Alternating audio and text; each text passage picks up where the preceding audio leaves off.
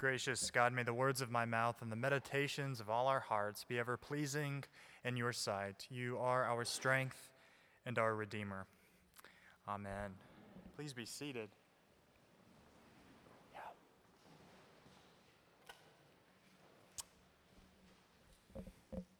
Do you have enough? Enough what?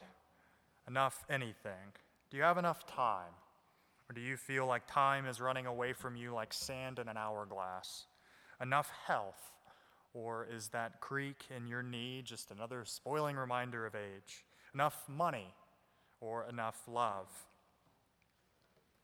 Enough. I am the Lord your God who brought you out of the land of Egypt.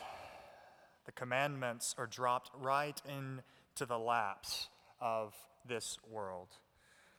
Because in the end, these commandments promise something like freedom. And if it isn't the land of Egypt that we are being delivered from, it's probably the land of not enough. And yet the irony is that for many people, the Ten Commandments have been anything but a liberating word. I still remember being in high school down in Alabama when old Judge Roy Moore wanted to keep the Ten Commandments in his courthouse. You guys remember this? He lost in this battle, and he had to remove the monument. This monument that weighed 5,300 pounds, or just over 500 pounds per commandment. Judge Moore then lugged this hefty monster around from one public appearance to another on the back of his flatbed truck. Traveled all over the Southeast.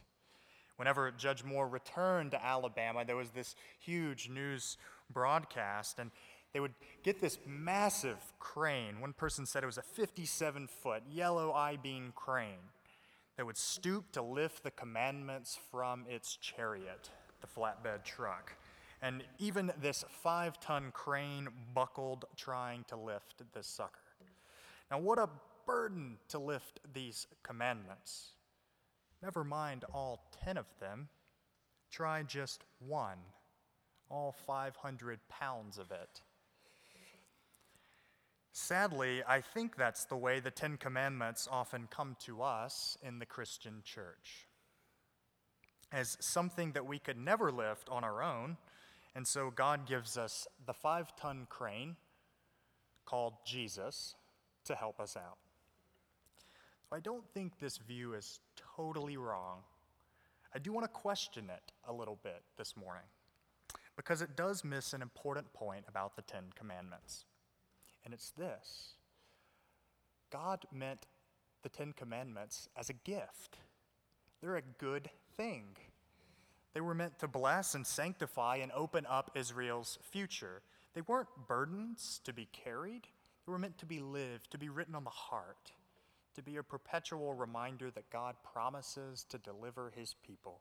I am the Lord your God who brought you out of the land of not enough. Think about the fourth commandment. It's about the Sabbath.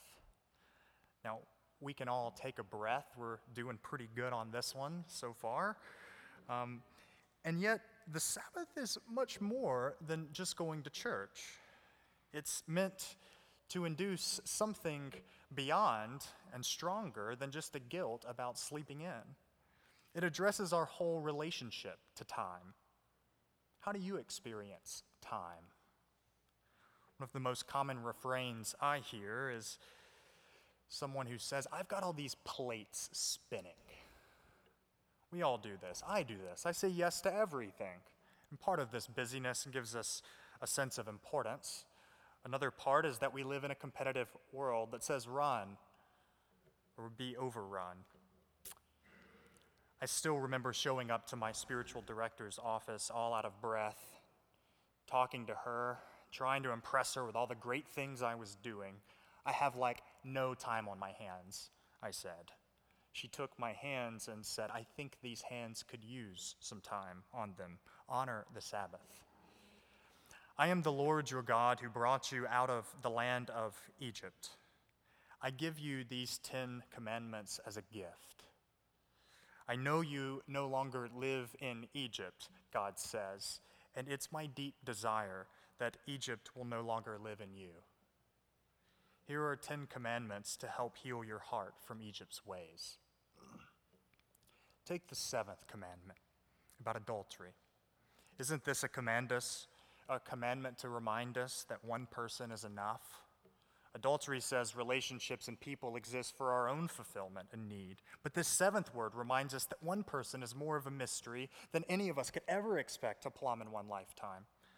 This other mind, heart, imagination, set of desires and experiences is a mystery that no amount of time can close down.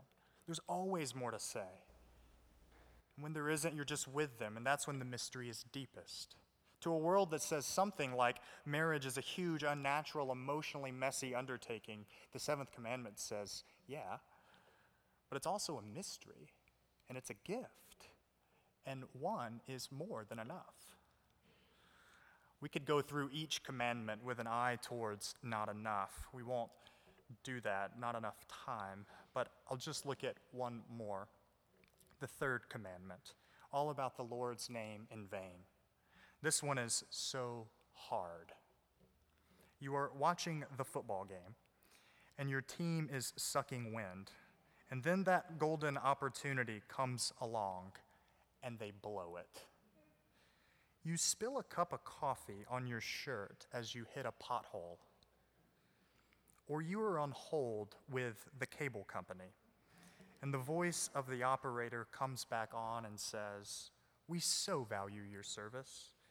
I'm just going to put you on hold for a few more hours and then proceed to not answer your question." And if you're like me, you take God's name, a gift, and make it less than a gift. You don't have enough words to express the depths of frustration, so we go for the biggest one. Not enough. Here's the point. God leads us out of the land of not enough and says, learn to live in the land of abundance. That's what Jesus was all about. I came that they might have life and have life abundantly.